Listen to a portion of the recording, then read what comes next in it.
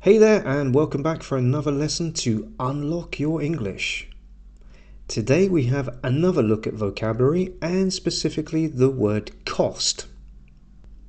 Now, I've mentioned before that English has arguably the most extensive range of vocabulary than any other language in terms of number of words.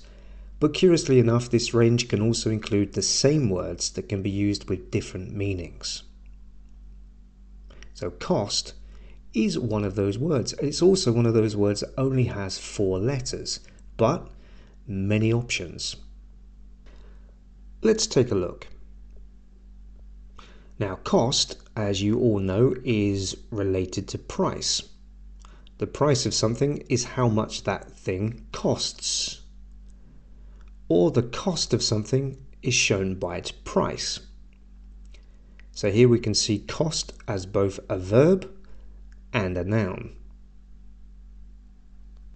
We can also use the verb cost like this. To cost for a job. Now, to cost for a job means to prepare a budget or price proposal or an estimate, quote, or quotation. Now, all of those words have pretty much the same meaning. The word cost can also be used to talk about the result of something quite negative. For example, the cost to the world's natural habitats is devastating. The war was won, but at what cost? Increased reliance on artificial intelligence and automation is costing many jobs. We also have the expressions the cost of living and it cost me an arm and a leg.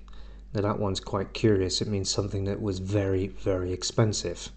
Now I know in Spanish, for example, there is a very similar expression, but instead of arm and leg, they actually say kidney. So it cost me a kidney.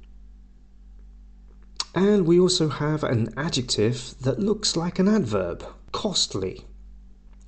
It was a very costly process and required investment and loans to achieve its goals.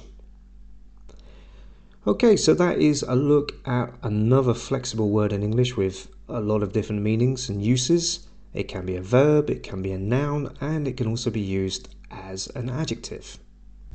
Well, that's it for this podcast, but I hope you join me in another.